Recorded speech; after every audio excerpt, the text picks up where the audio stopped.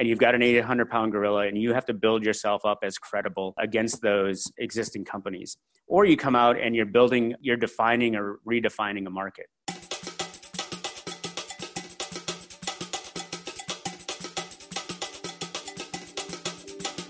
Welcome, PowderKeg fans. Thank you for joining us on episode 75 of PowderKeg Igniting Startups, the show for entrepreneurs, leaders, and innovators building remarkable tech companies in communities outside of Silicon Valley.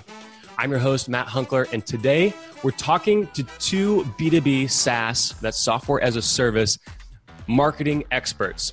I've known them for a really long time. They've been a part of this community for a really long time, so I can't wait to dig into this particular topic. I want to talk about thought leadership today because it's something that both of these people have helped a number of companies do. One currently in that sort of operator role as the head of marketing, and then another who is with a national firm focused on helping many, many different brands really grow their thought leadership and become the thought leaders of their industry. So first off, I want to welcome the VP of Blast Media, which is a national PR firm based in Fishers, Indiana, serving B2B SaaS companies. He's an advisor and co-founder of a number of companies. I'll let him talk a little bit more about his experience there. Lots of marketing and biz dev experience at other tech cos, Sign Up Genius, FormStack. He's a Purdue alum and one of the sharpest dressers I know for sure. Please help me welcome to the show, Mr. Chris Lucas. Chris, thanks for being here today. Thank you, Matt. I appreciate it. Yeah, of course, man.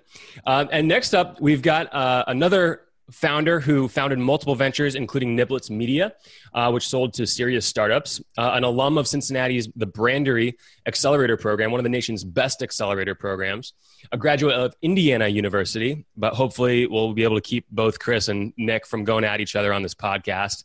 He's now the VP of Marketing at Greenlight Guru in Indianapolis, a quality management software or QMS that helps medical device companies improve patients' quality of life. Please help me welcome to the show, Nick Tippmann. Nick, thanks so much for being here, man. Thanks, Matt. Thanks for having me.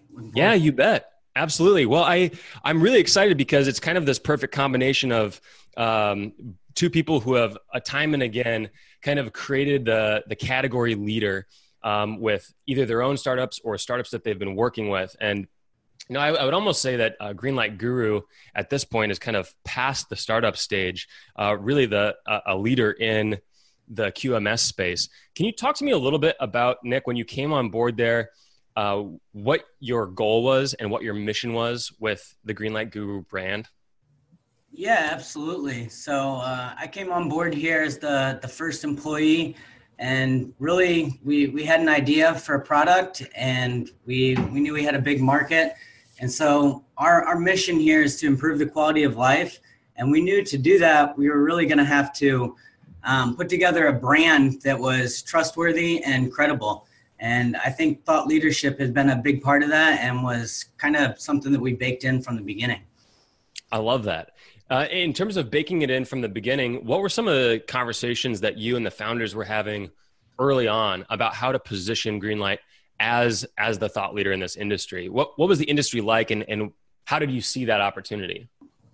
Yeah, so medical device quality management and compliance may not be the most exciting industry when you're looking at it from the outside. And Can you actually break it down for me a little bit? Let's say I know nothing about QMS. Take me through just kind of like in layman's terms what that means. Yeah, absolutely. So all medical device companies here in the U.S. are regulated by the FDA. To bring a new medical device to market, you basically have to follow certain regulations. And one of those regulations is for a quality management system that helps ensure that your products are safe and effective for patients. And so basically what Greenlight Guru does in the very simplest terms is help streamline that whole process so we can kind of handle the compliance side of things to allow these companies to focus on building higher quality, safer devices. Hey, as a patient, I'm happy to hear that exists. Absolutely. So you saw this space of quality management and saw sort of a white space for there to be kind of a thought leader, or was there already a market leader at the time? Yeah, that's a great question. What we saw when we kind of looked at the market, unlike maybe B2B marketing or sales, there weren't really any influencers, or there weren't a ton of influencers or thought leaders. And so we saw that there really was a white space and an opportunity to come in and be that influencer and be that educator and take what is really complex and hard to understand with these regulations and kind of what we like to call put it in plain English. Make it easy for, as you say, the layman to understand. Because at the end of the day, even these quality and regulatory professionals are people just like you and I, and they want information to help them do their job better. And no one likes pulling up a ISO 1345 quality management standard and reading through 250 pages of these regulations. Like it's complex stuff. So if we're able to simplify that and put it in a format that's usable for people, that's kind of where we saw an opportunity. I love that. And I think that's a good place to get Chris's input here, because we work with Chris at Powder Keg, and Blast Media has been immensely helpful at us really kind of simplifying our message at Powder Keg, which it can always get more simple for sure. But I know he works with many, many brands on sort of helping simplify the message and simplify what they do. Chris, what's some of the first things that you ask a startup or even a high growth tech company when you're talking to them about thought leadership marketing?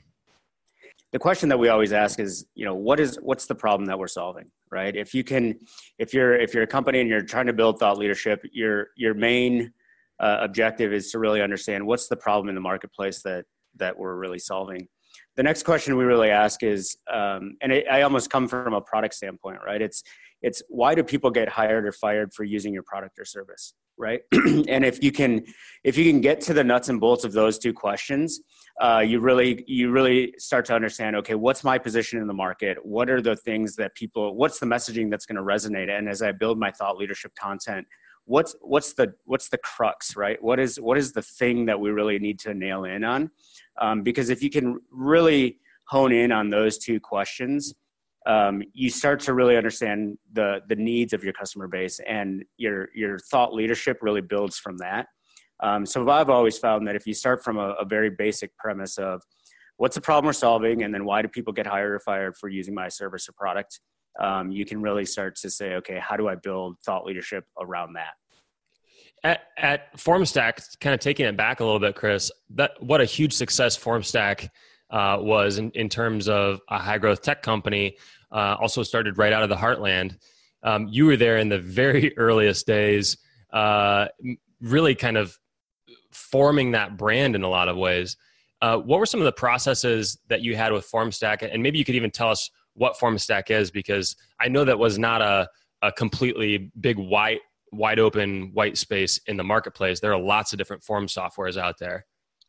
Yeah, for us at FormStack, and kind of like Nick, I was employee number 2 there, spent almost 10 years there and really kind of helped develop both marketing, and then obviously had a hand as your employee number 2. You have your hands in lots of different things, so products, sales, all those types of fun things. So FormStack was an online form builder, and really at the genesis of FormStack, we were basically helping people solve the problem of how do I collect data online, right? And like you said, at that time, there were a number of different competitors that were really born at the same time. There was Wufoo, there was Form Assembly, there was a couple other companies that were kind of forming at that same time, because a lot of people were still using Word, PDF documents to capture data. And there was this large green space for opportunity. Think back 10 years ago, SaaS was not as prevalent. Companies like MailChimp and those were just forming. So the way that we were kind of digitizing and moving to digital space was really just beginning. So for us, trying to figure out in a semi-crowded market, how do you kind of come out? Wufoo was really this brand that was built around designers. They had the founders had a huge design influence. They had I think it was Particle Tree or something like that. That was this design community. So we had to kind of come from an angle of, we were developer focused. Ade was a developer, and so we really came in with the power, right? What are some powerful features and things that we can build that maybe aren't as sexy as, these beautiful design forms that were kind of out there from a WooFoo perspective. But our fundamental kind of understanding of the market was we want to create a powerful tool that allows people to do lots of things, workflows and those types of things. So really, we built our kind of foundation on being this really powerful, simple tool that was helping people get business done. And we weren't as sexy, but we were proud to kind of hang our hat on that mantle of saying we help businesses, collect information, get business done. And that really resonated with folks as they were kind of looking at alternatives in the online forum space. That reminds me of the old marketing adage of, if you appeal to everyone, you appeal to no one. And I love hearing about how you kind of identified where your strength, like the sort of alignment between the strength of the company and sort of open space and opportunity in the marketplace, and said, hey, let's kind of focus everything around that. Nick, as you have got kind of zoomed in and found your sweet spot in QMS, what are some of the things that you have done sort of strategically, once you identified sort of like, this is where we're going and this is our angle, how do you then start to kind of plant yourself as the thought leader? What's sort of step one in that process? Step one is really identifying kind of what Chris was saying, is figuring out what the problem is that your prospects or your prospective clients have. You need to know, what are they struggling with? What are their big challenges? What's keeping them up at night? And then you can put together really good content around those subjects to help educate them. At the end of the day, like I say, you're trying to build trust and credibility. And so if you're able to identify and really hone in on their problems and what they're trying to do and what they're trying to solve, that's a great place to start. You'll be able to create content that's going to be relevant and resonate with them, and then also be helpful. What kind of strategies did you use, or even tactics, to get some of those insights on like what their problem really is, or even maybe some of the phrases that people were using in describing their problem? Yeah, it's a great question. I think at the earliest days, you really don't have an audience. And so you're likely reaching out maybe one by one and doing interviews, customer discovery interviews, figuring out who's your prospect, what are their titles, what do they care about, and putting that together in a spreadsheet and understanding, all right, here's the commonalities that I'm seeing. I've talked to 10 people now. These 3 things keep coming up again and again. Maybe these are big enough topics or big enough categories for us to hone in on and put a breadth of knowledge out there around this certain topic or certain subject. Chris, what are some of the things that you've seen work really well?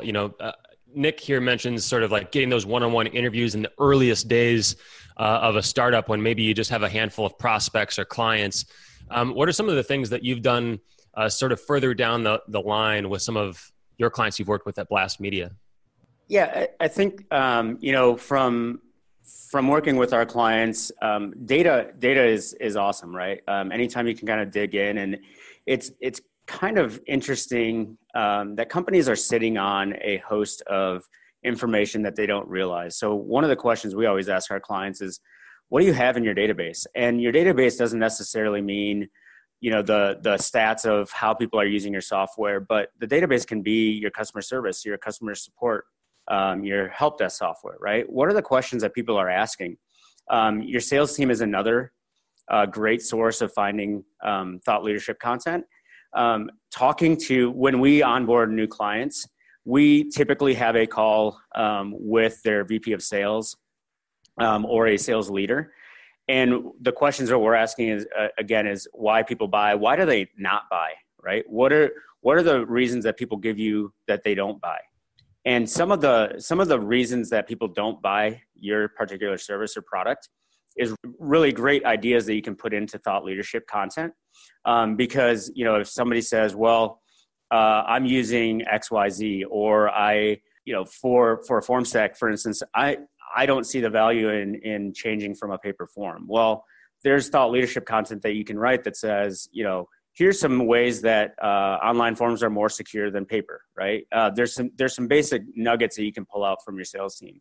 But using that data that you have internally, customer support or help desk software is filled with questions that people ask you. And there's 100 ways that you can build thought leadership content, from taking a look at some of that help desk, some of those answers in your help desk, and building a top 10 reasons why people need online forms, or top 10 reasons why people need a QMS, right? There's lots of information that companies have. And oftentimes we get the answer of, well, we don't really have any content. And it's just a matter about digging in on some of the internal systems that you have and figuring out, how do you pull some nuggets from those things?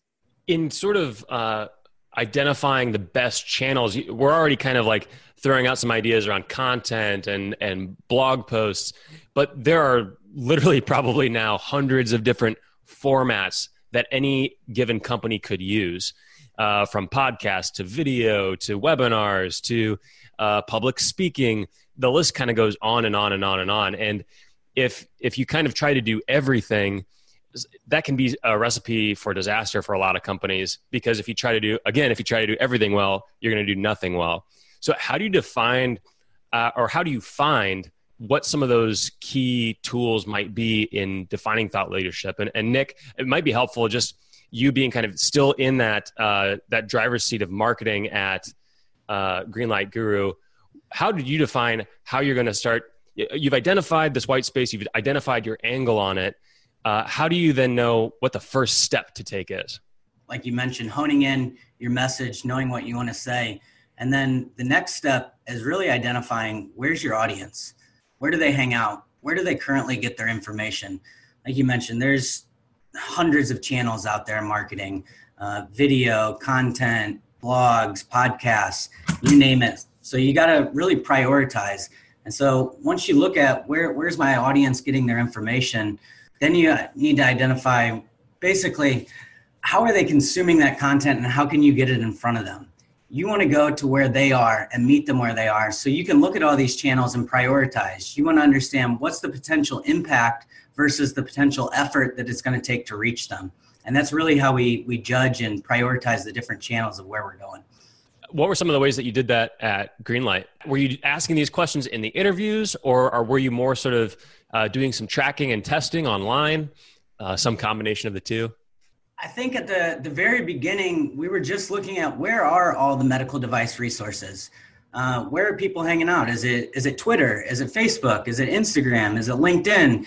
Is it niche news sites? And you're basically looking at all these different channels and then doing some research and seeing what the engagement is, seeing what the audience reach is, seeing what your potential outcome is going to be. And there's different tools, different methods that you can do to kind of judge the size of these different potential channels.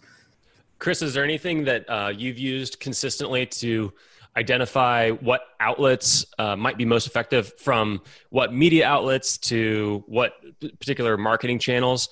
I imagine that's something that you run into a lot with Blast Media, working with clients. You can get them stories in the Wall Street Journal, you can get them stories in the New York Times, but if the customer isn't reading those publications, then that might not be the kind of media they want. And maybe that's not the best example, but if their customers aren't using TechCrunch, then TechCrunch media placement isn't necessarily going to move the needle for that client. So how do you kind of figure out what channels or outlets are most important to any given brand? Nick hit the nail on the head. But it's really trying to figure out where your audience is, how do they receive their information, where do they hang out? For us, what we do with all of our clients is we sit down and we do a share of voice report. And we use a tool for that. But what that share of voice does is it shows you and your competitors and the amount of media coverage that they're getting and where they're getting their media coverage. So what we're able to do is we're able to take a look at and say, from a Greenlight Guru perspective, maybe one of their competitors is really high up in a medical trade publication. And we know that most people, like you mentioned, a TechCrunch article 10 years ago was really great. You'd get a mention on TechCrunch and people would drive to your site and they'd have that TechCrunch effect. But really, when you're talking about kind of verticalization of SaaS, people go to kind of these vertical specific publications and outlets and communities to really understand what is my counterpart at XYZ doing, right? They want to know what the best and latest is in technology and marketing and whatever it is. And so these highly verticalized publications, we tend to focus on because that's where people are getting their news, and that's really where they're getting their how-to news, right? They may go to TechCrunch or the Wall Street Journal for these big trends and to really identify what's happening at a macro level.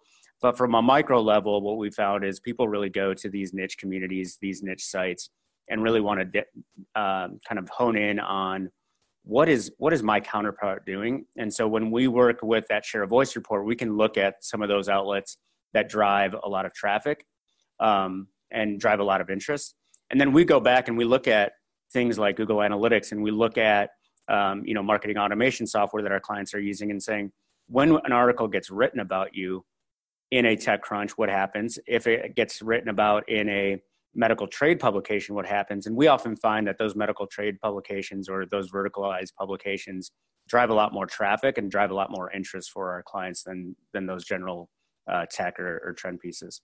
This is really helpful. And I know I might sound like I'm asking redundant questions here, but I really like the kind of like added context when we're talking specifically around media and even some of the specific marketing channels that Nick, you were just talking about. I think it can be really helpful, especially in a world where you can go so many different directions, to kind of say like, this is the process to pick the few directions to go in. And in the early days with Greenlight, Nick, when you were picking those couple of directions, was it sort of like you were testing them one at a time, or were you kind of trying to make a big splash when you entered the marketplace and saying like, here we are, and you're hitting it from multiple marketing channels all at once? Or was it more of something like, hey, let's do a small test, see how that hits. Now let's try a small test over here and see how that hits. Do you have a personal preference of sort of strategy of marketing approach? Yeah, I think it's a combination of both when you're getting started. So you're going to use your research, you're going to use your intuition, you're going to talk to other marketing mentors you might have, and you might have a hunch that, hey, if I do X, Y, and Z, that's really going to move the needle, or that's going to launch us properly. But outside of kind of doing what you think is going to be a best practice and seeing what that result is, as you mature and as the company kind of grows and you begin to scale, it really is all about experimentation. And it's clearly defining what are those experiments that you want to run. If we do ABC, what is the result? What was the traffic? What was the conversion? And ultimately, how is that converting to revenue or sales? And so it's a balancing act. You kind of got to use your intuition, your gut, your experience on what you know and what you've seen to work. But then once you're kind of going down the road and looking to scale and build a larger team and, I don't know, really just grow, I think it really comes down to experimentation. You got to know what's working and what isn't working. Your gut will only get you so far until you get to the data. I was just going to add on top of that, one of the things that we did at FormStack was we would put out content and we'd test it and we'd see kind of what the lift was in some of those things that Nick mentioned. And then we would put other channels behind it. So we'd put a piece of content out. One of our most successful was Anatomy of a Landing Page. And we were able to put that out. And it was because we went through a rebrand. We had to put something out there that was kind of, we were hoping would be viral. And it ended up being one of the most viral things that we'd ever done. But what we ended up doing was putting multiple channels. So once you test it and see that it happens and people are accepting it in, organic channels, what we do is we'd run tests, a paid test behind it. So we test on paid search or we test on LinkedIn ads, and we would start to gauge those channels. And really what you're trying to do is build a flywheel effect.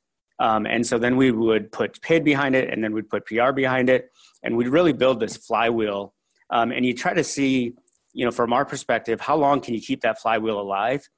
Because a lot of people put content out there, they test it, and they think, oh, well, it didn't perform well on this channel. But if you try multiple channels along the way, you can really get that flywheel effect, and you can make something live for a long time. And so it's really about finding that test that works and then testing out behind it. I was always a big proponent of you test it once to see if it's successful, then you test 2 or 3 times again. to see if you can create that flywheel. And if you can create that flywheel, then you can double down, and you know that that's going to drive sales, or it's going to drive traffic. Yeah, I really love that. I see a lot of startups in particular, because they are in this mode of like constantly testing different things, which is good. You need that. Sometimes they can kind of miss an early signal and kind of move on to the next thing before, they'll say, oh, that was moderately successful, but it wasn't a 10x type of a test, meaning like the results weren't 10x as opposed to just writing a blog post, for instance. So then they just move on to the next thing, when instead they could have kind of come back to that thing like, hey, we had a little bit of a success here. Why did we have success there? Maybe it would be even more successful if we did a campaign on LinkedIn around this. So I really like that concept of a flywheel when you're talking about that. And the example that you use, I actually remember that anatomy of a landing page piece that you guys created. I used it personally. I was in a lead marketing role at the time. I think that was probably back in 2010 or 11. And I was, helping, I think at the time, Slingshot or Relevance.com with their marketing. So it's amazing what an impact, kind of hitting that right time, right piece of thought leadership. And it kind of goes back to an old adage that I've heard before, which is provide, don't promote. Meaning you weren't necessarily like promoting FormStack as the main purpose of that piece of content. You were providing information. You were saying like, hey, here's how a landing page should be set up. Here are the main elements you need to have. And like, here's how to do each of these elements really well. When you're talking to your clients and getting their messaging down, what are some of the ways that you've suggested that they sort of provide information? And is there sort of a line where maybe you're providing too much? I don't think that there's ever a line where you provide too much. I think, you always want your message to tie back to your company and your brand. And like Nick said, you want it to drive results, right? But I think the more you share, the better, quite honestly. I think if you look across, some industry leaders, Neil Patel, some of those guys, they built their living on helping others, right? From our client standpoint, what we really try to help them do is really build thought leadership in specific categories and really become experts in one thing. Because like you said, you can't become an expert in all of those things, but really try to identify what's the thing that we're really good at and what can we speak to with the most authority. If you're an AI ops company, you can't come and talk about something that's not related to you, right? So narrowing in on what are you really good at talking about? What's the information that's unique to what you have? And again, I go back to data. What's the data that you can share with folks? People love to figure out what other companies are doing. What's the data behind it? And when you can share those types of things, those are the areas that really resonate and build that thought leadership, because it's concrete proof. It's concrete evidence to what you're doing in your business and what other people are doing in their business. So wherever you can provide data is always helpful. And we try to get our clients to think about what's the unique data that we own, that we have, that can shed some light and can really build us as thought leaders. That's really helpful context. And I'm curious, Nick, what are some of the ways that you've seen be really successful at Greenlight? What are some of your favorite campaigns or pieces of content that you've put out? I think taking this back to the thought leadership, it really is the long play too. And so a really good piece of thought leadership can be evergreen, right? And that's the goal that we look at. And so one of the more successful campaigns that we've done is probably one of the first ones we ever did. So Greenlight Guru founder John Spear is a design control expert, probably the leading design control expert in the world. And design controls are a part of the quality system that medical device companies need to go through to bring a new product to market. And so one of the very first things that we did was leverage his expertise and his knowledge and his experience to put together the ultimate guide to design controls. And that piece has really gotten a lot of longevity for us. It ranks on Google #1 if you Google design controls, ahead of the FDA. And over the years, we've continued to refresh it. And so like Chris is saying, and you're saying with their campaign that you're still talking about from 2010, if you do things right and get it right, it really can work in the long term and is that long play. Yeah, I love that. That sort of thought leadership piece that you put together with John. What are some of the pieces of advice you have with working with a founder or a subject matter expert within a company? Because sometimes it can be really hard to extract the right information, and not necessarily the right information, but figure out what the right information is to extract and how to present that in a way that's really digestible from someone that maybe isn't the leading expert in a particular category. I think one of the best ways that we've solved it or tried to solve it is understanding that the subject matter expert is the subject matter expert, and you as the marketing leader are the marketing expert. And so it's a combination of those two skills are both needed to have success. And so really your job as a marketer is to pull out what is relevant and to kind of sort through what is going to resonate and what isn't going to resonate. The subject matter expert's job is really to provide you that information that they think is going to be valuable and leveraging their experience, their knowledge. And so it's the combination of the two. You both have a role to fill. And so then once you extract that good information, it's up to you as a marketer to go through that and find what's going to be good and put that in a format that's going to be digestible and easy to use and that the prospects are going to resonate with. Again, taking it full circle, ultimately building that trust and credibility. Yeah, that's a really great point.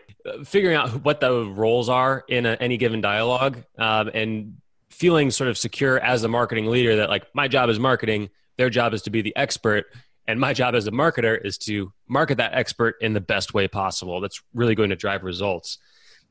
Chris, do you have any examples from when you worked with FormStack or Sign Up Genius or even your clients? Is there a particular process that you use to really sort of extract the information, but then also to define sort of where those hidden gems might be and refine the message down? Yeah, a lot of times it's just sitting down with somebody and doing an interview, whether it's with a CEO, whether it's with a product lead or, whomever. It's just really sitting down and say, okay, tell me your story, right? Like, tell me why you entered this market. Tell me what was the thought behind this. Tell me why are you passionate about this, right? And if you let people talk, we do what we call story mining sessions. We literally sit down with, whether it's a CEO or whether it's with a product lead or whomever, and we sit down with them and we just kind of let them talk about their experience, their role, their vision, the path to where they are or where they got to. And again, as a marketer, as a PR practitioner, what you're really trying to find is trying to suss out what is the valuable information. And so I think it's really understanding, just letting people talk about their experiences. And then, like Nick said, your job is to be able to extract that information. So really just sitting down in almost an interview style format is letting people talk about their experiences and why they're passionate about what they're doing. And then you're able to pull out the meat of that content. Go ahead. Oh, no, I was going to jump in there. Just so we work with you guys, Blast, obviously, Chris, and we've done some story mining sessions with you guys. And really going into those story mining sessions, I think what's been really important for us is understanding our goal.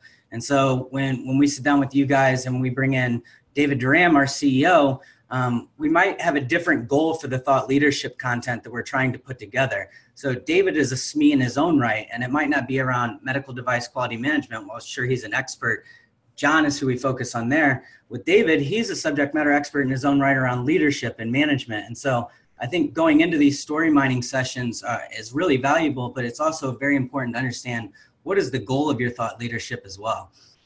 Yep, exactly. And that's where really, if you have the goal in mind, you can ask those right questions, right? And what we do is, and Nick knows, we pull out, so the CEO may be, over time as a scale up, the CEO may become that thought leader in company culture, leadership, development of talent, and you get more product leads, VP of sales, and those folks who are, specific in their areas. Whereas a founding CEO may come from a very high, a product background, and they're really the product expert and they're the industry expert at the time. And so those roles shift, but really understanding what is the goal of that content is helpful in those story mining sessions. I love the phrase story mining session. Is there a particular structure that works really well in those story mining sessions, or even a framework that you could share for other listeners to potentially try with their internal team? Yeah, so really, like as Nick mentioned, having the goal in mind. So what is it that we really want to talk about? If it's QSM, if it's culture, if it's leadership, having the goal in mind. What's the goal that we want to have? And then asking some leading questions. So if it's around, developing company culture, developing leadership, you may ask just, how did you become a leader? How did you get into a leadership role? How did you, what would people say about your leadership style? Having some leading questions, but again, letting people kind of talk through that. And then I think also just having the ability to kind of shift, having an agenda is good, but having the ability to kind of, and having the wherewithal to ask some follow-up questions in that is always valuable, because somebody may drill in on a topic and you're like, oh, there's the meat, right? There's the point that I really want to get to.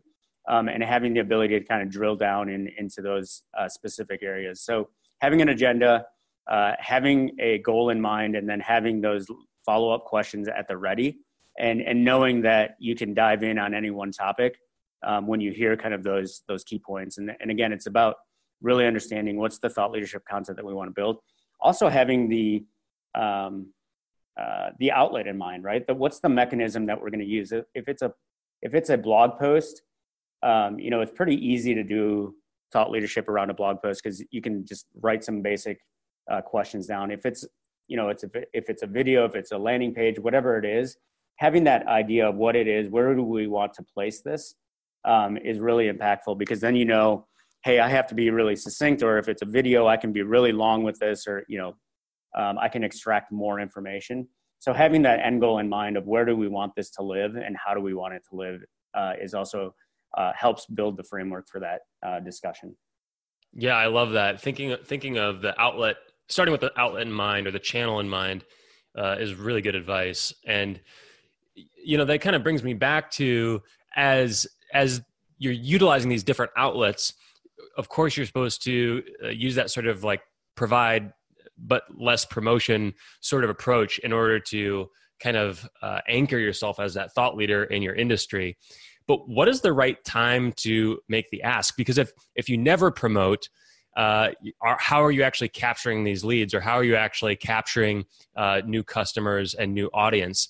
And Nick, I'm curious to ask you, like, where did you kind of draw that line, and how did you strike that balance between giving lots of free things away, but then is there an ask there, or is it sort of more like, hey, we give, and so intrinsically that just sort of comes back and people are going to find our contact us page? You got to design the system is the way that I look at it. And so one step in the system, kind of starting back at the beginning, coming up with your message. Maybe step 2 in the system is finding your channel. And then step 3 in the system is going to be figuring out how are you going to capture those leads. And so one of the most simple and basic ways is really just having a call to action towards the end of your blog post or the end of your piece of content or whatever it is, but always leading people to what is that next action, what is the final thoughts, come to a conclusion. It doesn't have to be a hard ask that do this now, or some sort of scarcity model with it. But if you're genuinely helpful and genuinely providing good content, then it's just a very natural and logical next step to provide them more information or to that next step. If your thought leadership is around QMS and you're talking about the top 10 issues that people have with your QMS and how you can overcome them, well, at the end of the solution, it's kind of, you'd be doing a disservice to your audience to not say, oh, by the way, we have the best electronic quality management software platform out there. Here's a link to our website. Go check it out. And it's as simple as that. Don't need to be high pressure or put anything around it, but just try to be helpful. Yeah, and I'd add too. I think Nick mentioned it's a long play. What we try to do is we try to establish thought leadership. And for a startup, really what you're talking about is you're building foundational thought leadership, right? And so it's a matter of getting out there. For us, we use media, right? We use byline content, we use byline articles, and you have to build this foundational layer of goodwill. And we obviously use through PR. And Nick knows it's a long play. So the first time you go out with a thought leadership piece, you can't expect people to say, "Oh, he's a thought leader," right? You have to build this progressive thought leadership foundation, and you have to have articles out there that are written about you. You have to have byline content out there that kind of promotes the overall, the macro trends of the industry, the macro level views, and people will start to see you as a thought leader. It doesn't happen overnight. And so as you build that foundational layer of thought leadership through your own content, through media, through paid content, people start to see you in the marketplace as a leader. So when you do make that ask, it's much more natural. And Nick said, it's a soft ask. But as long as you've built that over time, then you can make that ask. If you just come out there and you're like, "Hey, here's my landing page. Here's my infographic on this topic, and I'm a thought leader, and now go to download my case study or download my white paper so I can start to email blast you," that's not going to work. And that's really the thing that we work with our clients on, is really building that foundational thought leadership and building your position in the market. So when you're ready to make that ask, it comes naturally. And it happens in media all the time where, somebody will be a contributor to different media outlets, to vertical outlets, and then all of a sudden they get a story written about them, a product review, which is much more, that's the ask, right? When somebody says, here's Greenlight Guru, here's what they do, here's why QMS matters, and this is why it's a leader in the space. So it takes time, but you have to build that foundational layer before you can go out there and really make that hard ask. That's really helpful advice, Chris. I was wondering, do either of you guys have sort of inspiration in terms of, it doesn't even necessarily need to be in your industry or industries that you've worked in, but just as you've kind of researched your own things that you're interested in, or found things in your own Twitter feeds or news feeds on LinkedIn, are there any brands or people who you feel like have really positioned them well as thought leaders in their industry? One of the things that I think is foundational to success and getting to where you want to be is looking at who's done it best and studying other examples. I think it's the best way to learn, kind of the case study method. And so I'm a constant learner. I'm always out there looking at who's doing the best marketing, who's putting together the best content, how can we emulate strategies that have been effective for others. And so one of the best that I've seen, because there's so much overlap or so much that's relevant and similar to us, is HubSpot. Everything from the way that they attract customers to the type of customers that they attract. And so that's really been someone that I've looked for as an example and has provided a lot of value for me. What do you like about their particular strategy for thought leadership, Nick? They do it right. So it's almost like, what are all the aspects of thought leadership? So they leverage their subject matter experts. They're constantly putting out valuable content. They're putting out content for different personas. And so they understand that the marketing specialist and the marketing leader might be wanting to read about different things, and you might be talking more strategy to one audience and more how-tos to the other audience. They're getting their messaging right, and they're getting their channels right as well. And so I think to everything that we talked about, what makes really good thought leadership in this episode, I think they're pretty good at it. I couldn't agree more. I'm very impressed with how they've really grown that brand and almost created a community of content marketers or inbound marketers around that particular brand. Chris, do you have any favorites that are sort of thought leadership superheroes to you? Yeah, two come to mind for me. The first is Ann Handley. I know you're familiar with her. I think she's done a good job of building really that content thought leadership, which is, I don't know, meta in some ways, right? But she's done a really good job of building a community around, how do you provide content, and what is content, and how do you develop content? And she's done a really good job of just sharing practical, like Nick said, practical how-tos.